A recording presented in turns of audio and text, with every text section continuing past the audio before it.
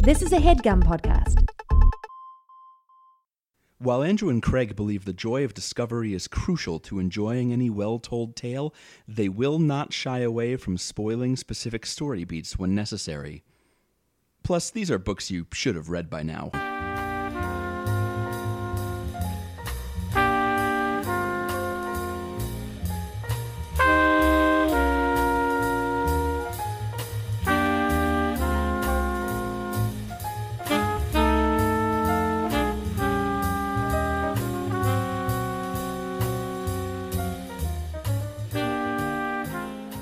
Tell me about the thing you wanted to talk about at the start of our book podcast. Susanna and I had a 7-hour childbirth class today in anticipation of the birth of our child. Word class is very important there. Yeah. And there were videos. There were educational videos. Yep. I felt like the feel was closest, I think, to like driver's ed. Yeah. Where the teacher is just like kind of riffing off of some basic material, and then sometimes they show you a video, and then the part of driver's ed where you drive the car was the part of this where we walked around the hospital and saw all the rooms. Okay. But there was a very disturbing and graphic CG video. Wait, there was CG? Well, it was like a crime scene reenactment level Wait. of a C-section being performed. Yo. So they cut your gut open and then they dig around in your muscles and pull a baby out. Uh-huh. And we're in this class with like not 24 people, like probably like 7 or 8 couples. Okay. That's in between a dozen and 24, so you were close. And this video ends. Yep. And the only sound that you hear is my wife saying loud enough for everyone to hear it, woof.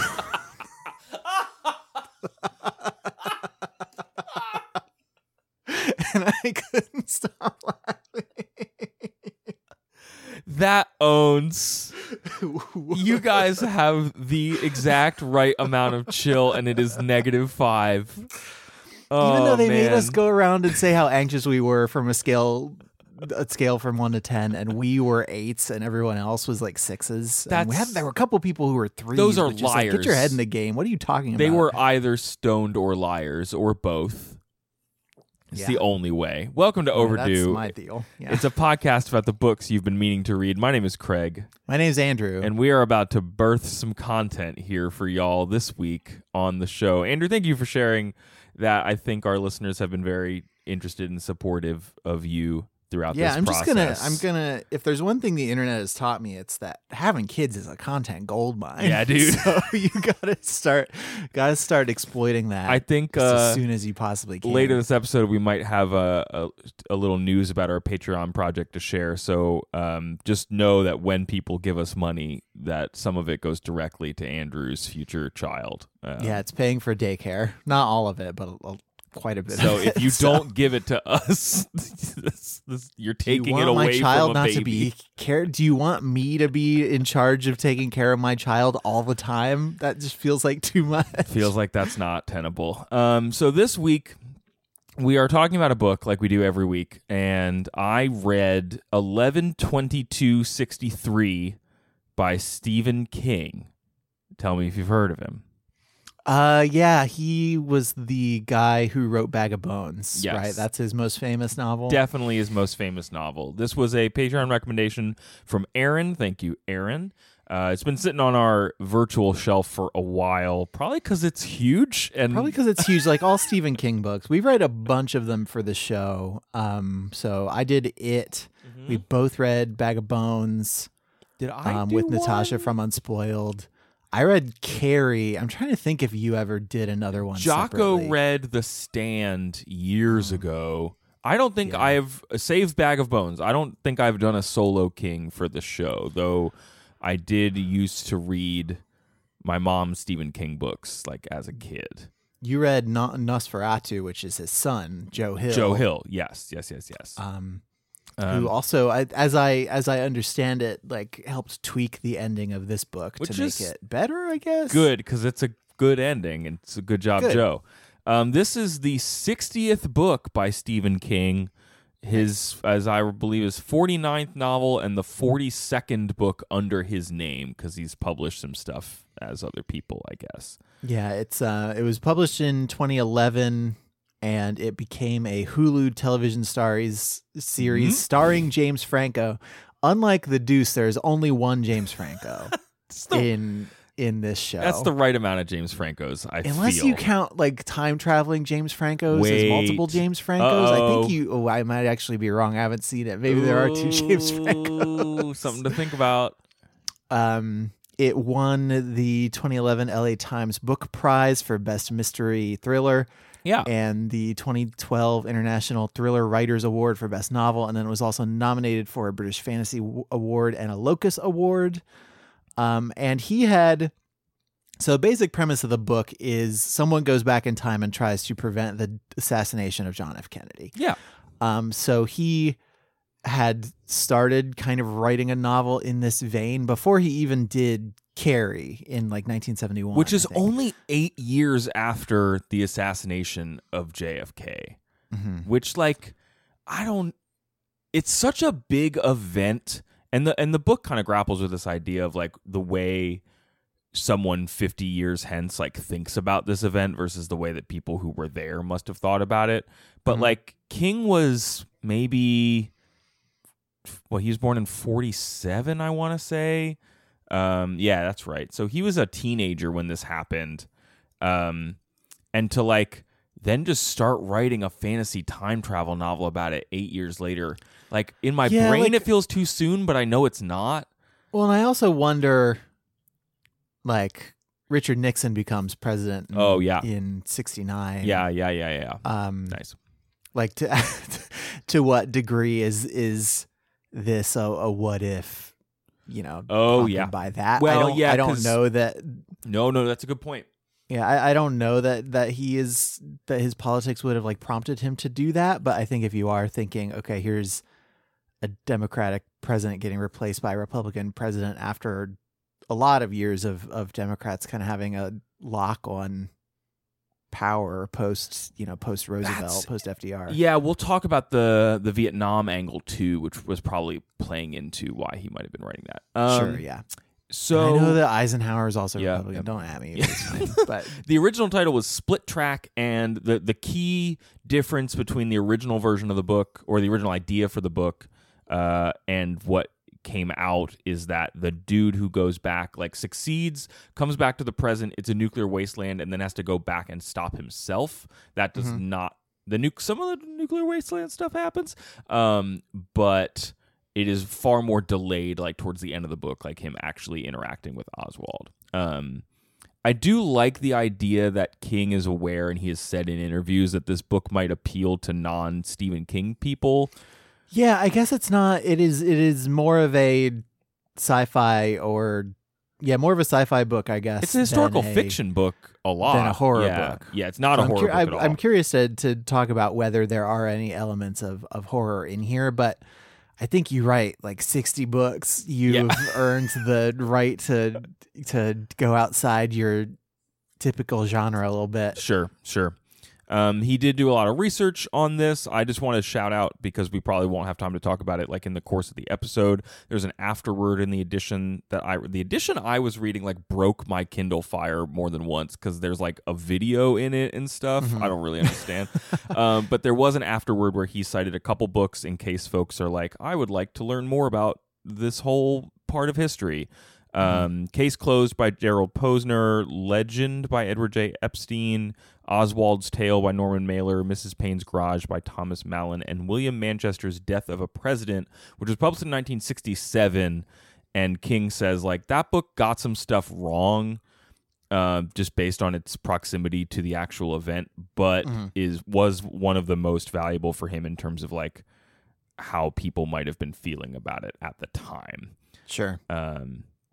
There was, and then I was just poking around Stephen King's website, and you go to StephenKing.com, the official website, it says, and you click on the library. Don't be fooled by those imitators over at StephenKing.net. You go to the page for the book, and there's a thing with the cover and stuff. And then there's just like reviews, like powered by Discuss, that comment powering device, Right. whatever that is. Yeah.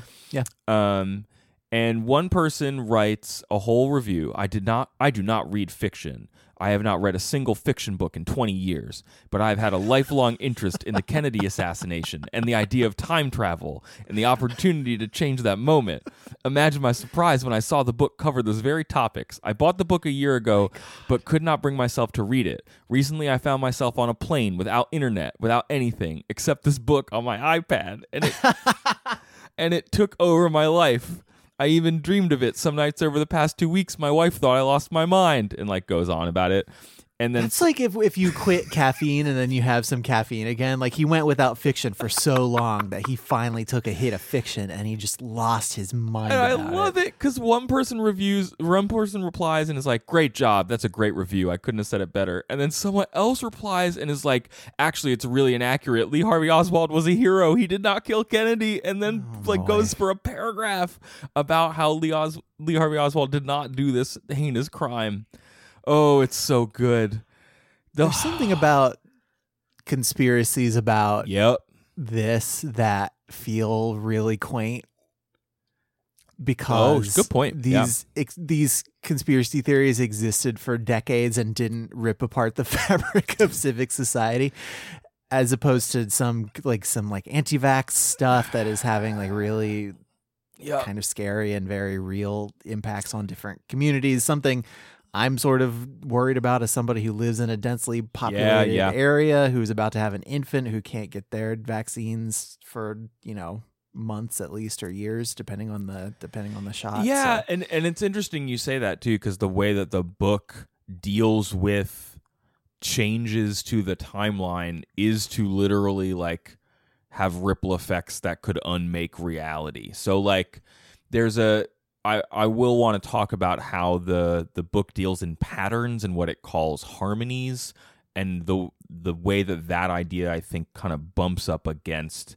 conspiracy theorizing and like the appeal of conspiracy theories as a way of like making sense of the world, which doesn't negate the horror of the anti-vax movement, but it does kind of like. It finds an oblique way to touch on that, which isn't just a book about conspiracy theories, which I think is pretty cool. I think if you're writing a book about this in 2011, you gotta have a cool like way to come at it. Yeah. So I guess I'm curious to hear your take on that as well. But should we take a quick break first? Yeah, and then during the break, I'm gonna jump back in time, and I'm gonna change everything. And then the episode will be different when I come back. All right. But then you're going to have to go back again and stop yourself from changing the episode, because it turns out that this would have been the one that catapulted us into the upper echelons of podcast royalty. And then I would have been the president and did a bad job. See you on the other side, guys. Bye.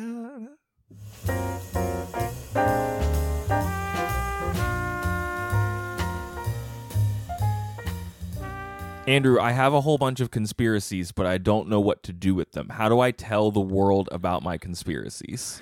Well, has your site gotten shut down by Facebook? Well, it wasn't really a site as much as a bunch of like screeds and memes. Mm-hmm. But yes, right? Yes, it did. They shut me down. If Facebook shut you down, then maybe try our friends over at Squarespace. What can they do for me? You can turn your scary idea into a beautiful website. You can showcase your work, blog or publish content, sell products and services of all kinds, promote your physical or online business, and announce an upcoming event or special project, and so much more. Anything you can make a website for, you can make a Squarespace for. This sounds good. I have a lot of ideas to infect the world with. They've got beautiful templates created by world-class designers. They've got built-in search engine optimization so people can find your theories. They've got free and secure hosting, and there's nothing to patch or upgrade ever. If you do have problems, there's 24/7 award-winning customer support. So if you want to make a website, even if it's not about kooky conspiracy theories, you should head to squarespace.com/overdue for a free trial. And when you're ready to launch, use the offer code overdue to save 10% off your first purchase of a website or domain. That's squarespace.com/overdue for a free trial and use the offer code overdue to save 10%. Squarespace. Do it already.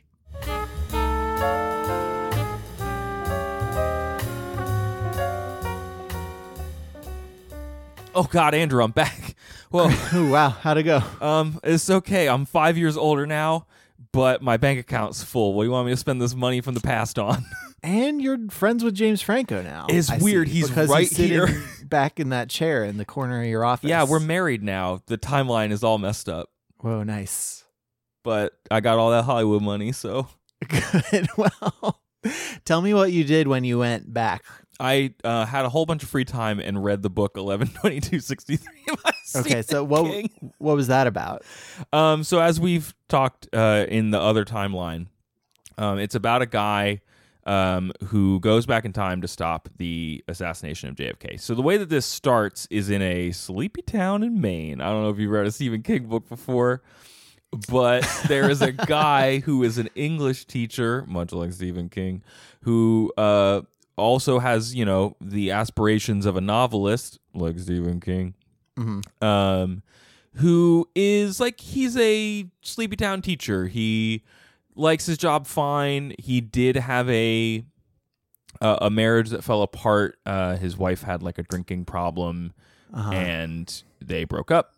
He doesn't really have any other ties other than just his job. So far, this is all Stephen King Mad Libs. Yeah, it's pretty Stephen King Mad Libs. And we get this not to insult the No. man, but he does have a story template that he sort of a foundation that he builds different beautiful houses on. Correct. And this kind of loner writer man tells us a story about one student in one of his adult fiction writing classes, not adult fiction, fiction writing for adults. Adult fiction writing for adults. Got it. He is a janitor for the school named Harry, who turns in this really moving, even if it's kind of poorly written story about this terrible event that happened to him as a kid, where his dad murdered his whole family and wounded him, and that's why he has this limp and had a head injury and stuff. Yikes. And so Jake, the teacher, kind of is very moved by this guy and kind of becomes friends with him. A couple of years later, the guy's retiring. He takes him out for dinner and stuff like this. And the next day, he gets a call from the owner of the diner in town, Al's Diner. And Great. Al is like, Jake, I got something to show you. I need to talk to you about something. He's like, okay, Al, I saw you yesterday. You could tell me yesterday. What's going on? And he sees Al, and Al has aged several years and has lung cancer. And he saw him yesterday, and neither of those things were true. And so Al shows What him. concert did he go to last night He that went- made this happen? Went to an ICP concert and aged 10 years. And Al shows him a funky spot in his storeroom where you can walk down some non-existent stairs, sort of like you're going through a wormhole, and you end up back in 1958. September 9th, 1958 at 11:58 a.m. is where you get spit out. You're still in the same town, though. The only way that would be better is if that's what happened to everybody who did the fake walking downstairs joke. Yeah. If you went to fake walk down some stairs and you accidentally ended up in 1958 or whatever. Behind someone else's couch. Yeah. That's pretty good. Just going down to the basement. Dunk, dunk, dunk. Whoa! JFK, what are you doing here? And Al, only sort of prepares him for it. Al's just go through there. You're going to see a man who's got, a fedora with a yellow card in it. You have to give him this $50. Here's some money that I have. Spend it. Have fun. But please come back. And this is how the book sets up the rules of its time travel. So the rules are you always go back to that exact same time. whenever you come back to the future, it's only ever been 2 minutes, no matter how long you're there. Okay. The past can be changed, but if you go back again, it undoes all of your changes. It undoes is right. It control Z's all of your changes. So it's almost like you've deleted your save and you go back to the original system, like beginning of the story.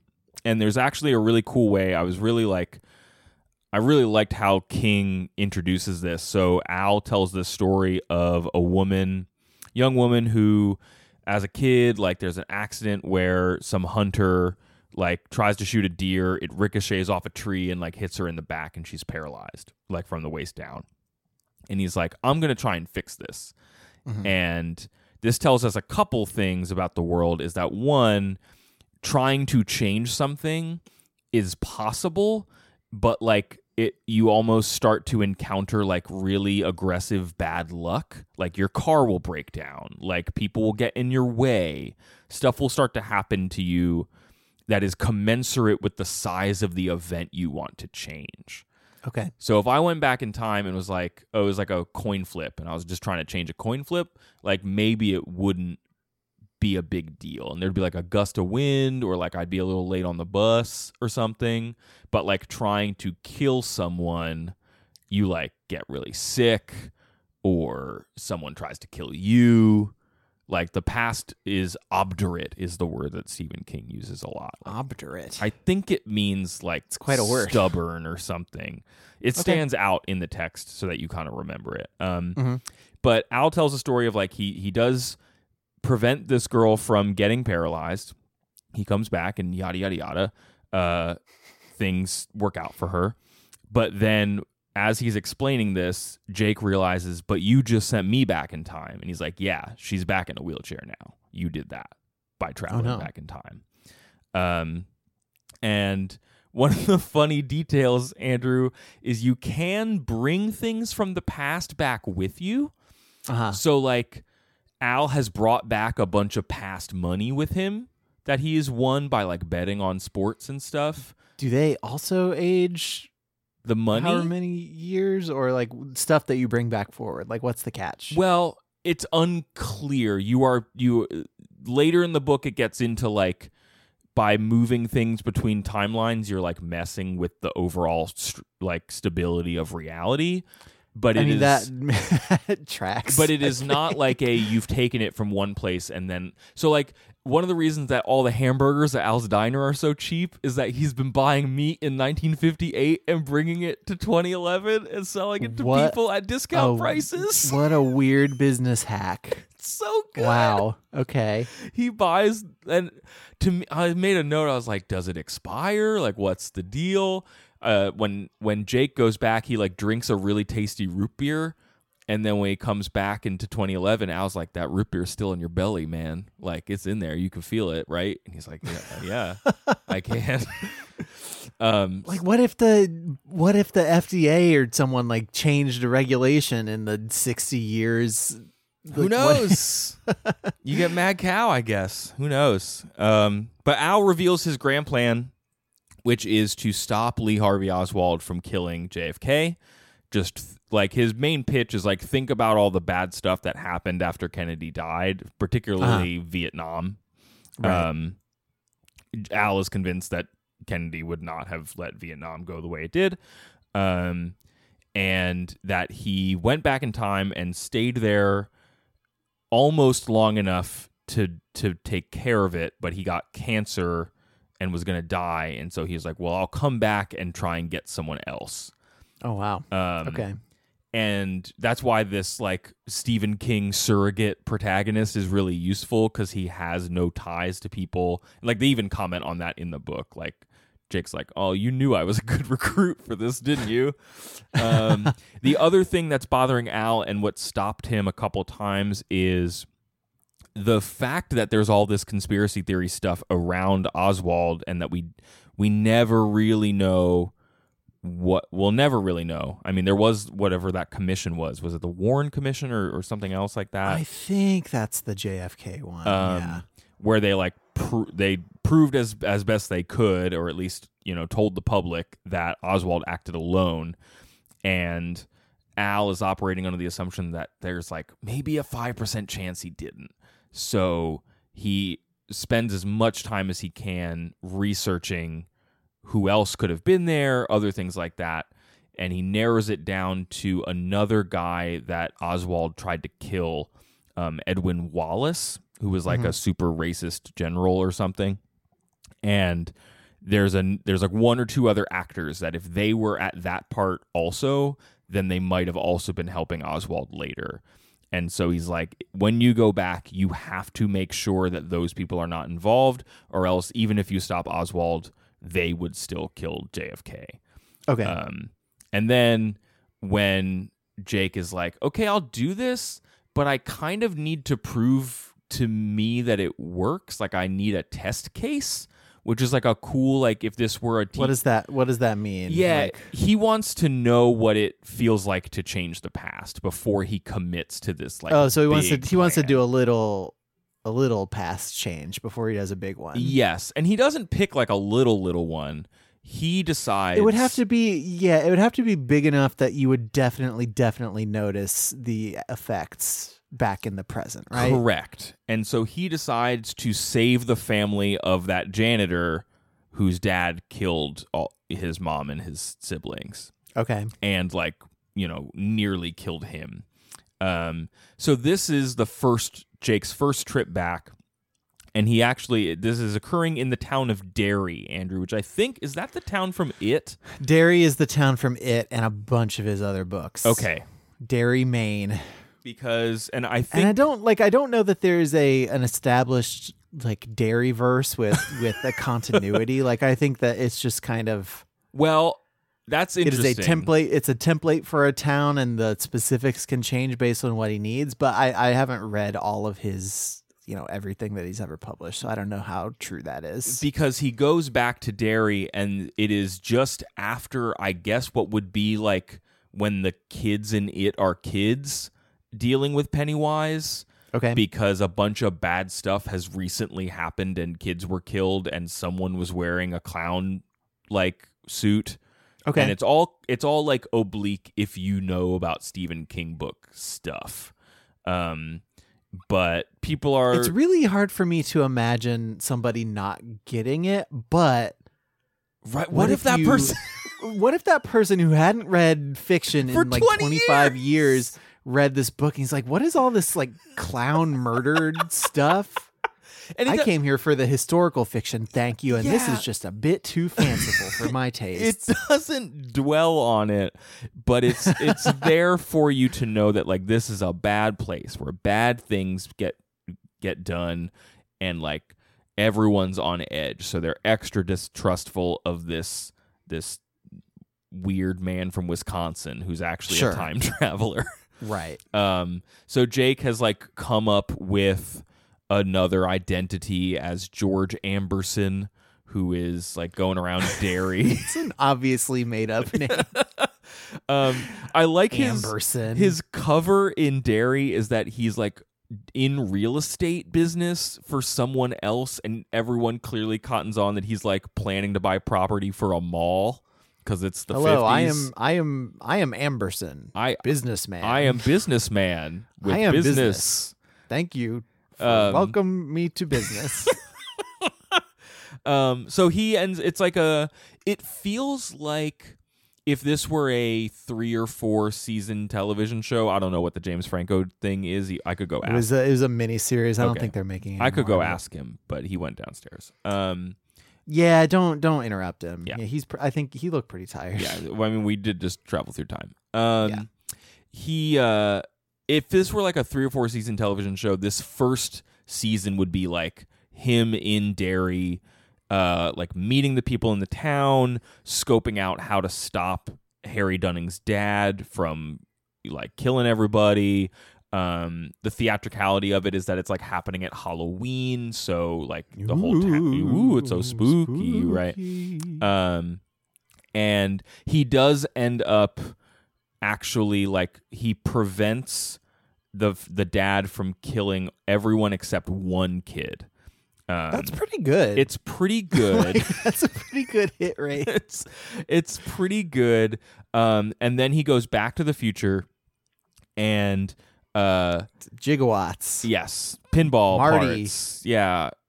I ran? Biff. Yeah, it's weird. Biff. And he learns that Harry did, obviously grow up, but then died in Vietnam. Which is like, oh, I gotta go stop Kennedy, I guess. 'Cause Vietnam. And when he talks to Al about what happened, because he's only been gone 2 minutes in Al's timeline, Al, who's dying of lung cancer, and also his diner's gonna get like it's been foreclosed on or something. Oh no. Which is only How does the story make you care about the stakes of that when the JFK stuff is also so the happening? diner Like, why do I care sorry. about Al's stupid schemy time Past travel meat meat diner? Yeah. The reason it's important, and I did forget it for most of the book, because like it's important at the beginning of the book and only important again at the end, is that if they bulldoze the diner and put in an LL Bean Express, which is the plan, they don't know what the effect on this wormhole will be. That it is possible that it could close the wormhole. I think you just go to the ladies' restroom in the LL Bean and you get transported back to 1950 whatever. According to this book, apparently Al's diner is really important to the wormhole being there. I'm not quite sure why. That feels like propaganda that Al would be personally invested in. Like, you can't let my store close down. Like, I'll just the time portal, officer. Yes, my business has to be here forever. I know I'm 2 years late on my payments, but there's a time travel booth in the back. Yeah, but like, there'll be heck to pay if you kick me out of here. So do you want to be responsible for this butterfly effect thing? Yeah, well, they talk about the butterfly effect a lot in the book. By that name? By that name. I guess like Ashton Kutcher didn't invent that. I guess other people can talk about it. Yeah, they do credit Ray Bradbury in the book as having written about it. So I feel like they changed the timeline so that it was Ray Bradbury and not Ashton Kutcher who invented the butterfly effect. I mentioned the fact that one of the ways that Al got a bunch of money was betting on like sporting events in the past, and that does happen throughout the book. He takes with him a list of things to bet on and who wins when. He is nervous that anybody might find it at any point. And it's kind of it's probably the C or D tier plot of the book, is that he makes a couple bets that piss people off. Okay. And there is like a low level mafia connection between all of the bookies that he ends up using in the South. And that comes back to bite him at like a pivotal point towards the end of the book. It's an interesting way to have like a bad guy separate from Lee Harvey Oswald. Yeah, again, like it is, I guess in a book this long, you would have to have stuff to break up like it can't all be high stakes, like presidential assassination tension. You have to successfully introduce threads like, what if Al's closes down, or what if the mob gets me for my time travel schemes? And that stuff, the time travel mob stuff, that's definitely what it is. It's more that like I think there's like a thematic resonance to like betting on chance and things like that in a book about what is and is not predetermined. Okay. But it does like set up some dominoes that have to fall later from a writing perspective, which King is very good at. When he does go back, so he's in 2011. I brought Al back up. Al, because he knows the diner's closing and because he's dying of cancer, he ends up just taking his life by taking a bunch of pain pills to force Jake to act and to not like dilly-dally. He's like, I've laid out my plan, and you only have a week, and I can't offer you any more. I'm gonna bounce. And Jake's like, guess I'll do it. It's time to go. So he goes back in time. He does have to redo the killing of Harry's dad, because that got reset. So he has to do that part again. He does it. It's again like a video game save. Yes, correct. He does it where earlier. You have to redo all the side quests that you did. Yes, and he has to be careful not to mess with the clockwork machine to make sure that Harry's dad is in the same place. What he's like this time, he actually gets him alone, and it's not this climactic battle scene. He actually just like kills him solo in a graveyard. Sure. He's the spookiest way to kill somebody. It's pretty spooky. And then he just kind of disappears, and he does end up righting the same wrong with the girl in the wheelchair that Al did. He does it a little bit differently, but he still does that part because he knows that he can. And then he moves first to Florida and then to Texas. He spends some time in Florida working as a substitute teacher. He gets a degree to teach from like what they call a degree mill, which is like a mail away. He answers like 50 questions on a questionnaire and they send him a degree. Yeah. And then he has to leave. Probably super accredited and legit. Yep. I bet. And then he has to leave Florida because a bookie like was going to kill him and burned his house down. Which is why most people leave Florida. That's true. And along the way, he will randomly encounter, like a video game, people who Good one. like share similar physical traits or similar names or just similar situations, and he starts coming up with this theory that the past is like harmonizing with itself. It's a word he uses over and over again, that there are a lot of internal parallels and rhymes that he is maybe making happen. Is this like a history doesn't repeat itself, but it rhymes? Yes. Sort of Yeah. play. And that, Okay. I think, also jives with the conspiracy theory part too, like because we're dealing with all the Oswald stuff. Like there's an urge to see patterns in everything, and it's just a very human thing. And Right. so in this book, where like he did travel through time, so some of the stuff he's encountering could be because of that, and he just doesn't know which is just because it's reality and which is because it's him messing with the time stream. Yeah, that'd be hard to figure out, I think. Yeah. It'd be real hard to do cause and effect, especially because, I don't know, you do something 2 years into your save and to go back and check would just require you to give up too much work. Yeah, and you don't really have time to like. And because you're aging, your time is finite still. Yes, he is That's certainly. an interesting aspect of the time travel. I feel like they don't often do time travel where the aging doesn't also like undo itself. Well, and yes, that's very true, because if he messes up, like if he gets close, but he doesn't like do it right, he'd have to go back and do it again, and it would take him another 5 years. Right. So like every trip is 5 years, and it's just that is a thing that weighs on him as he's trying to do it. So he moves to Texas, sets himself up in Dallas and Fort Worth, and then moves to this like Nice airport. Yes, and he is like some of the stuff that is like, it is interesting from a historical fiction perspective, but I actually will probably remember the least, not because I thought it was bad, but just because I found it like less interesting than other stuff, is him tracking Oswald and him like purposefully buying flats and stuff across from him and like buying recording equipment to listen to him talk Russian to people. Yeah, because I guess that would be the part of this fiction book that's like the least fictional. Is now I'm just reading Stephen King write what Lee Harvey Oswald did, which fine. Like, Yes. I don't know. I like the Quantum Leap episode where it was about Lee Harvey Oswald, and there were some aspects of that, but Yeah, and you get like, I think in a book this long, I feel like you're always sort of hoping for it to justify its length in some way, and for it to spend time on this particular thing doesn't maybe feel well, and it's like the best use of time. It's I don't know. scattered. It's scattered throughout, and it's part of like a double life he's leading, where he is ensconced in this small town, Jody, Texas, which That's a is good word. It's confusing because it's called Jody, and he ends up getting into a relationship with a woman named Sadie, and my brain was just not ready to tell the two apart for long stretches. That was the same deal with me in Middlemarch last week. Yeah, The sometimes Lattice Law and the other guy, the other L, the L man. the other L man that I can't even now remember right now.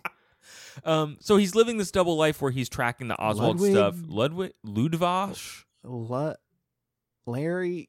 Larry. It was definitely Larry. Mm-hmm.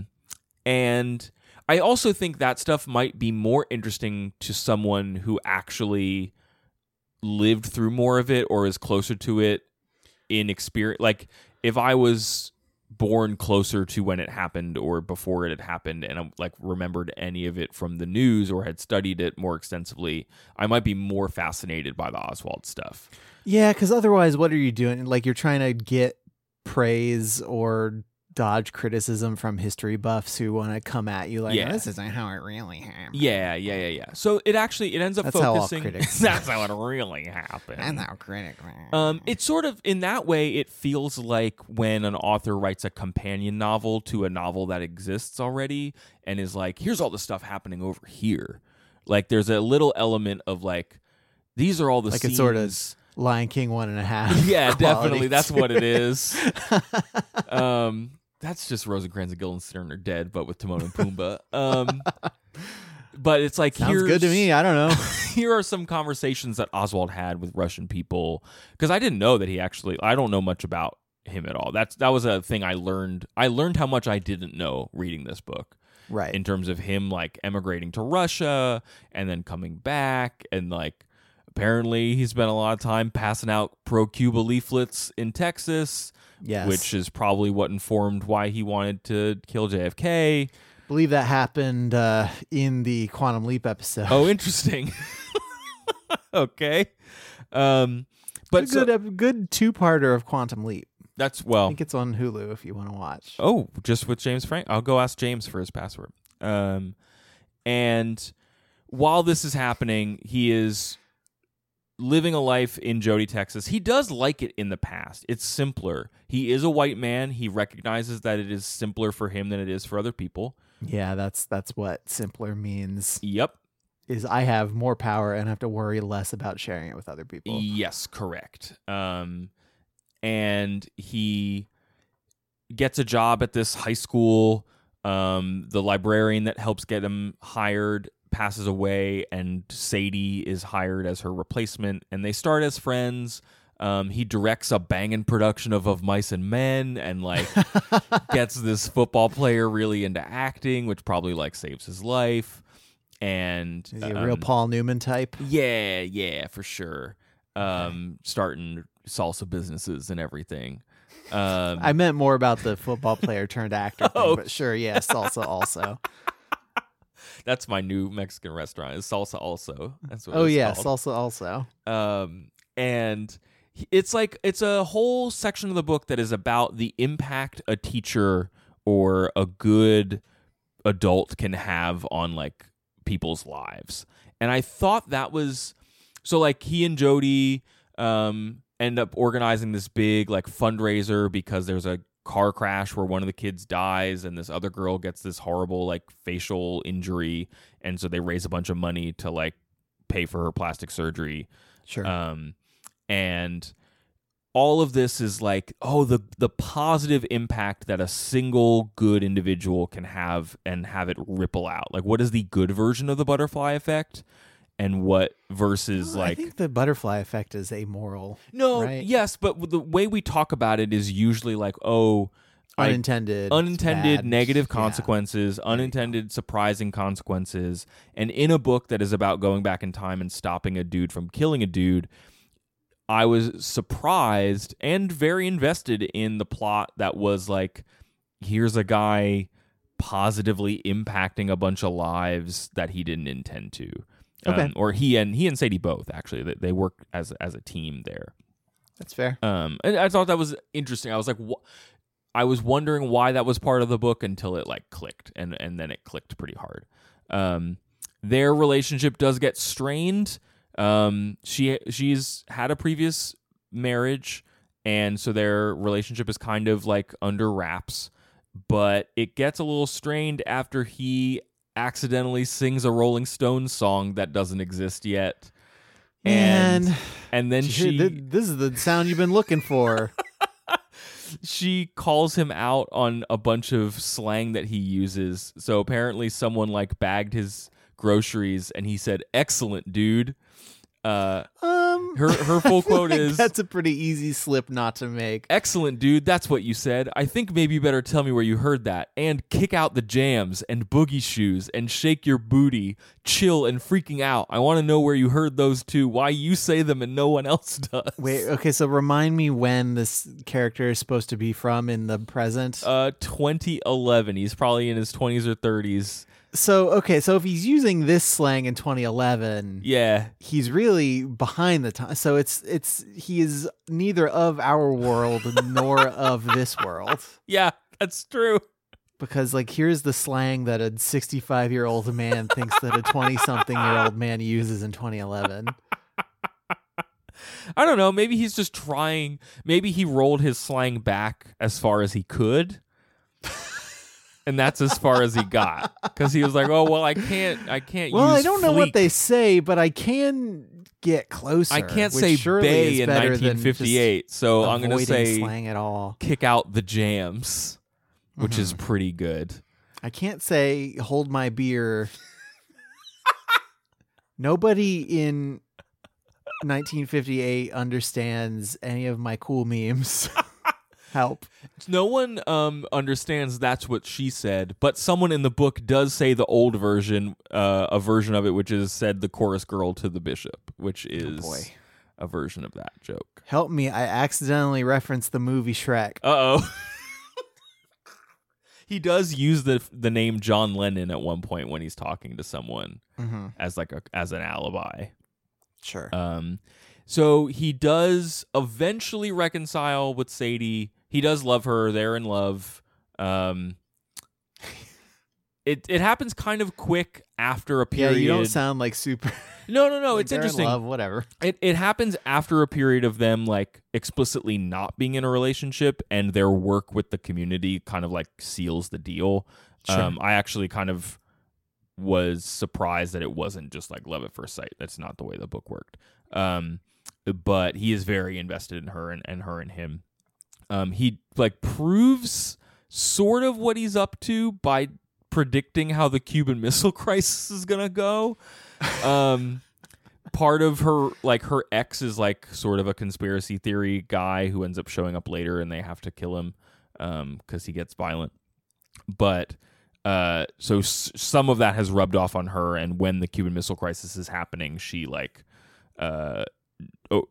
drinks a bunch and like takes some too many pills, and he has to save her life. And so he proves to her how it's going to go down. Okay. And like eventually ends up telling her that he's from the future, and she takes it in stride mostly. Yeah, I guess the only way to make that's a hard thing to write, is like character from the past is convinced by a time traveler that something is true. I feel like it's a major component of any. I don't know. We were watching Star Trek 4 not that long ago, which is the one where they go back to the 1980s and save the whales because there's a probe that comes to Earth that's sucking all the water out of the oceans, and it speaks whale, and the only way to solve it is to bring back real whales who can say, no, bro, they're cool, it's fine. What a good franchise. What a good series that you love. What was I saying? I don't really know about telling No, people just that like you're a time traveler. That was that movie has an example of what I was saying. Oh, about yes. convincing an old timey past person that you're from the future, and It's- usually it involves some kind of fact or like showing off a technology Yeah. that the person would know. For about yet. this he, and it's not the bit where he tells her like explicit quotes around the Cuban Missile Crisis is not him Like, he saying cusses. no. What? He doesn't. Explicit quotes. Oh God. I'm gonna just hop in my time machine and undo all of that real quick. This is your edit. I mean, that's functionally what the edit is. He You go back in time and put right what yes, went that's wrong. true. It's built over time where she is like, she can tell that he's doing something. At first, she thinks he's like stepping out or something, and then he has to be like, no, I just got something to do I can't tell you about. She thinks maybe he's an alien. He's like, no, it's not that. You're in the neighborhood, though. Yeah, and like over time, as the they're in the genre. As the events of the book continue, she finally gets him she kind of figures it out in a way that makes when he's like, "Hey, we had a black president," she's like, "Really? Okay, sounds interesting."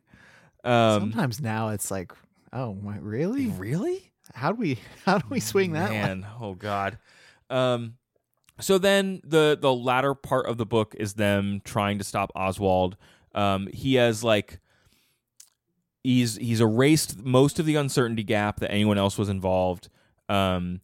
He is worried that if he tries to stop Oswald too soon, that something else will happen instead. So he's going to try and wait as long as possible. Well, and we kind of talked about this the other night, is like, to what extent are historical actions like the fault of the person who did them, and to what extent are they the result of like movements and feelings of the time, and if like the one person was removed with sufficient like preparation, then somebody else would like rise up and fill that void. Yeah. And the book doesn't really in the main character's like timeline doesn't really get to explore that. It does mess with the future present a lot, actually, when things change, which is how you see it, but it doesn't really deal with the like, oh, what is the replacement? It's more that the whole phrase of like the past not wanting to change. So when they finally he gets beat up by some bookies that almost prevent him from going and stopping Oswald. So Sadie has to go with him to go stop Oswald. And like on the way, car breaks down, bus crash, the bus driver dies. They have to fight a man in a parking lot. It's like all sorts of stuff is happening that like you can feel that the universe does not want this thing changed is really what it feels like. That's an interesting, for the book to say fatalism is a thing, but if you try hard enough, I guess you can still change stuff. Yeah, it's for one version of events to be truer or like more likely to be true than any other version of events is interesting, because when are we in the present fighting against something that wants to happen? Yup. Do you want me to pass this bowl of marijuana over now, or are you good? No, James has been. I've gotten pretty high over here. Oh yeah, James has been token the whole show. Yeah, he's cool. you totally hotboxed over there.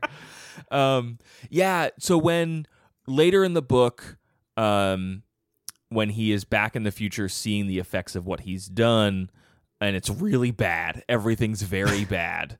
Like Wahaba. Like, okay, so he does end up. Is this a tangent you don't want to? No. It's more like a spoiler. Like people should read this book knowing that, like, yeah, some stuff is going to get changed in history. That's all I want to say. Okay, that's fine then. And then like, he changes the events of Dealey Plaza and the book depository and things like that. It's very tragic. So he has a reason to want to go back again and mess with stuff again. But before that happens, he has to go back to 2011 and like, George Wallace became president and like nuked Vietnam, and then some other like power plant melted down, and Bill Clinton was going to be president, but then he died, and so Hillary was president. But also there are now all of these crazy earthquakes that are going to break the literal earth apart because reality is so mad at us. Okay. That's interesting. Yeah, so like there's Hillary, I think he's talking to someone in the new future who's like, yeah, she's a good president, but you can't legislate earthquakes. And the world is literally crumbling apart. I feel like this is actually an argument in favor of the 2016 election is an argument in favor of there's one version of events that wants to be true. Yeah. And all kinds of unlikely things will happen. Yes, that's true. Because of the universe. And so what starts to take shape for Jake/George, he goes back in time, back to 1958. He encounters another one of those yellow card men, the guys with the fedora with the card in his hat. And one of them tells him a little bit more about the larger time verse, that like every trip has been wearing away at the fabric of reality by creating other timelines. Okay. And big changes like this are messing with everything. So what you need to do is reset this to 0. Like, and the end of the book is him choosing whether or not to do that because he knows that it's going to erase the life he led with Sadie. Wait, so how do you do a hard reset on this? Well, you do as travel hard of a thing? reset as you can. And this was the thing I wanted to make sure I brought up when you were wondering about what the version of reality is going to happen. Jake does wonder what Al caused to happen by traveling. The most he can reset it back to is, actually, you don't really know what he can set it back to, but to Al's timeline of Al telling him about it. So he wonders, is 9/11 caused by this? Is the Fukushima earthquake caused by the stuff that Al did? Yeah, like to what extent are these cheap hamburgers rippling out across the entire timescape? And anything that Al may have changed, because he doesn't really know what he changed.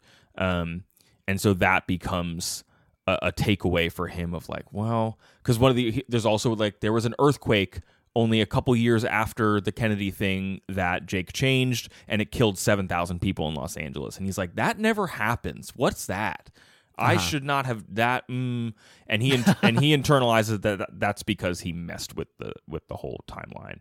Yeah, I mean, I could see why you would think that. Yes. And then the ending that Joe wrote is or not wrote, but told his dad to write, is very good, and involves a nice like reunion of characters in a way that like closes that plot separately from the Oswald plot, which I really liked. This book is good. It's a good one. It sounds like you enjoyed it. Like there are a lot of levels to enjoy it on. Right? Yes. Like you can get really interested by the story of it. You can get interested in the historical fiction aspect of it. You can get interested in how the system works. Like we're always a big fan of like systems here on the Overdue podcast. And like it doesn't, because he's only traveling the couple of times, it doesn't get too systems mechanics heavy, but you know the stakes of them, so that when he is, what I found myself wondering a lot when he was, deep in romance and mostly a lot of sex with Sadie, Nice. They have a code word for sex. They call it pound cake because he would stay after dinner for dessert, quote unquote. I mean, there's a lot of reasons you could call it that if you wanted, True. which you shouldn't want to. And Yikes. in my head, like I'm reading parts of this book going like, is this whole relationship the past trying to distract him from Oswald? Like you start like taking that, and again, like you get into a conspiracy mindset where like, what is the universe trying to make happen? What's your game universe? What? What's your game universe? Oh, I thought I was like your gamer universe, which is a separate. What's your gamer universe? What's your gamer universe? What's your tag on EA's Gamer Universe service? So yeah, it does a little bit of the like, oh, what were these times? What were the late 50s, early 60s? It's some quaint small townness from there in the Jody, Texas stuff, which like if that's what you like about some of the small town stuff in Stephen King's like Dairyverse, you're gonna get that in a couple spots in this book. The Dairyverse. Is that what it is, or is it the King universe? I don't know what a Dairyverse is good. It's Dairyverse fine. is fine. It's fine. Leave it. Okay, that's cool. And as we said at the top, it's not spooky. It is supernatural. Well, and is the horror the sort of existential thing where you're having to deal with, I don't know, with time being fixed but not?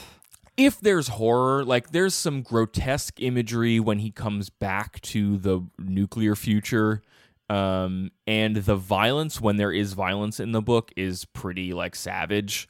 Sure. There's a I mean, that was the case in it. Yeah. Like, that was one of the like one or two books that I've read for the show that I had to like put down because I was nauseous. Ugh, it's so like even stuff like there's a scene where he gets hit in the knee with like a pipe wrench, and I was just like, Yikes. no, yikes, ow. And like people getting their like face cut and stuff, where it's just like it's visceral, and it makes you think about what it would be like to have those wounds in a way Sure. that like some action sequences don't. They're just like, oh, someone got hurt, and then it moves Yeah. on. Most of the like damage that people suffer like has real consequences, and it really affects you. Interesting. Yeah, I don't know. It's a cool book. That's kind of where I'm at. I will say that some of the domestic violence aspects of the book lean into a particular like bad man trope that Yeah, I mean, I is haven't part of read a it, lot but- of Stephen King, actually. Well, yeah, I wouldn't be surprised to see it reflect some of the same things that it did Yes. with like its only woman character. Yeah. And there's nothing. I don't think there's like sexual violence in the book, but it is just like there's a particular style of sensational domestic violence that's in the book that's just like part of what it in the language of mid-century Stephen King is like, this is what it means for a man to be bad kind of stuff. Okay. You see some of that also reflected in Oswald and the scenes with Oswald and his wife, which like I guess are like an inversion to the relationship between Jake and Sadie, because they are Yeah. way happier than they are. That's a way for a man to be bad, but in some ways I wish that,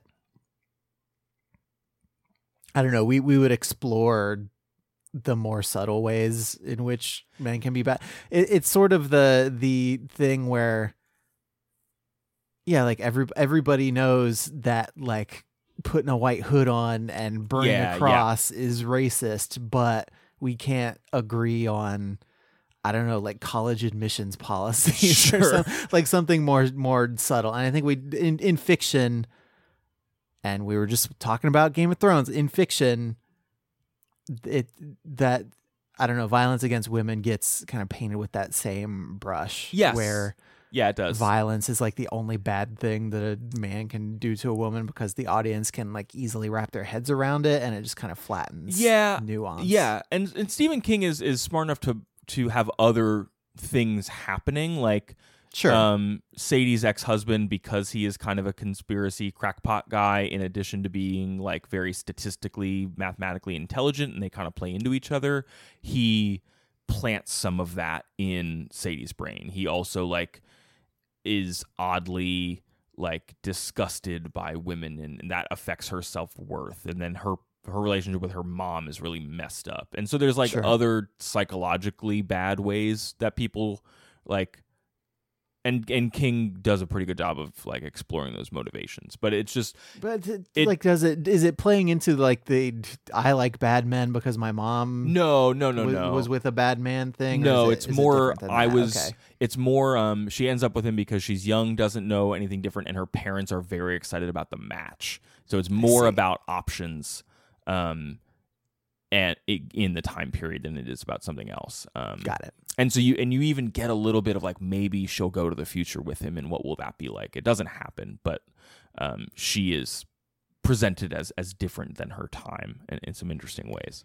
And I believe that and King once upon a time published this ending. I don't know if it still exists anywhere on his website because it's been a couple of years. Mm-hmm. But I think he did an ending where she exists in the world but is like old somewhere. Yes, right? that's in the ending in the book also, but it's more it's more romantic, I think, than the one that he originally wrote. Okay. She does make it. And it's kind of neat. It reminds me of the end of The Leftovers. I love The Leftovers. Everybody go watch The Leftovers. I gotta watch that show sometime. I don't know if you'll love it, and that'll break my heart, but But if it ends good, that would be better than other shows. it ends better than some other shows. Time to end this podcast. Thanks for listening to me tell you about this book, Andrew. You're welcome. I mean, that's what we do. That's the show. It's contractually obligated. I don't know if it's in our partnership agreement, but I guess it's implied. Yeah. If folks want to if folks know more about this book than I do and want to tell me about it, send me an email at overduepod@gmail.com or tell us your thoughts about the book at twitter.com/overduepod or facebook.com/overduepod. Thanks again to Aaron for recommending the book, to James, Katie, Dione, Melissa, Natalie, Jennifer, Brittany, Jane, Megan, Aaron, D, Robbie, Paul, and many more for reaching out on social media this week in response to our Middle March episode and others. Andrew, if folks want to know more about our show, where should they go? You can go to overduepodcast.com, which is an internet website. Up there we have a list of Amazon links to the books that we have read and are going to read. You can click those, buy the books, and we get a small cut of that. We have a new listener page with episodes that we really like. We have links to Apple Podcasts, Google Play, and our RSS feed that you can use to subscribe to the show. And what else? We got Patreon, patreon.com/overduepod. You can financially support us that way as well and get some cool rewards, which I think we're going to tell you a little bit about right now. So you may know that we are wrapping up Stop Homer Time for the time being. Our read of the Odyssey has drawn to a close. So next month, we are setting sail for hell. We will be reading The Divine Comedy by Dante, starting with the Inferno. We are reading the translation by Robert and Jean Hollander, Hollander, which was recommended to us by our friend Emily Wilson, who translated the Odyssey. We have a conversation with her going up this week. Yes. So I'm super excited for all you guys to hear that. Check that out on Friday on the main feed if you haven't listened already through Patreon. But yeah, you can get those. What's the name of the show again, Andrew? Which, the new one? Yeah. Hellboys. So we're going to be releasing Hellboys at the same cadence that we do Homer Time, which is every month. Patreon subscribers will get a new episode, and then every other month we'll release a combo pack of 2 episodes to people on the main feed. So you'll get to hear it eventually regardless, but if you want to get that fresh episode of Hellboys every month in your podcast feed, patreon.com/overduepod. Yep. And without the supporters for Homer Time, we definitely wouldn't have been able to carve out the time to make that happen. So thank you so much. Oh, absolutely not. Andrew, what are you reading for next week? Sort of a spin-off of our spin-off. I'm reading Circe by Madeline Miller, which is a fictional account based in Greek mythology about a character who does appear in the Odyssey. Sure. Yeah. That was a way to describe that book. Yeah, well... All right, I gotta go hang out with James. Sorry, he's calling. Yeah, because I know James gotta go to bed early, so go get your hang on with him. And until we talk to you next week, everybody, please try to be happy.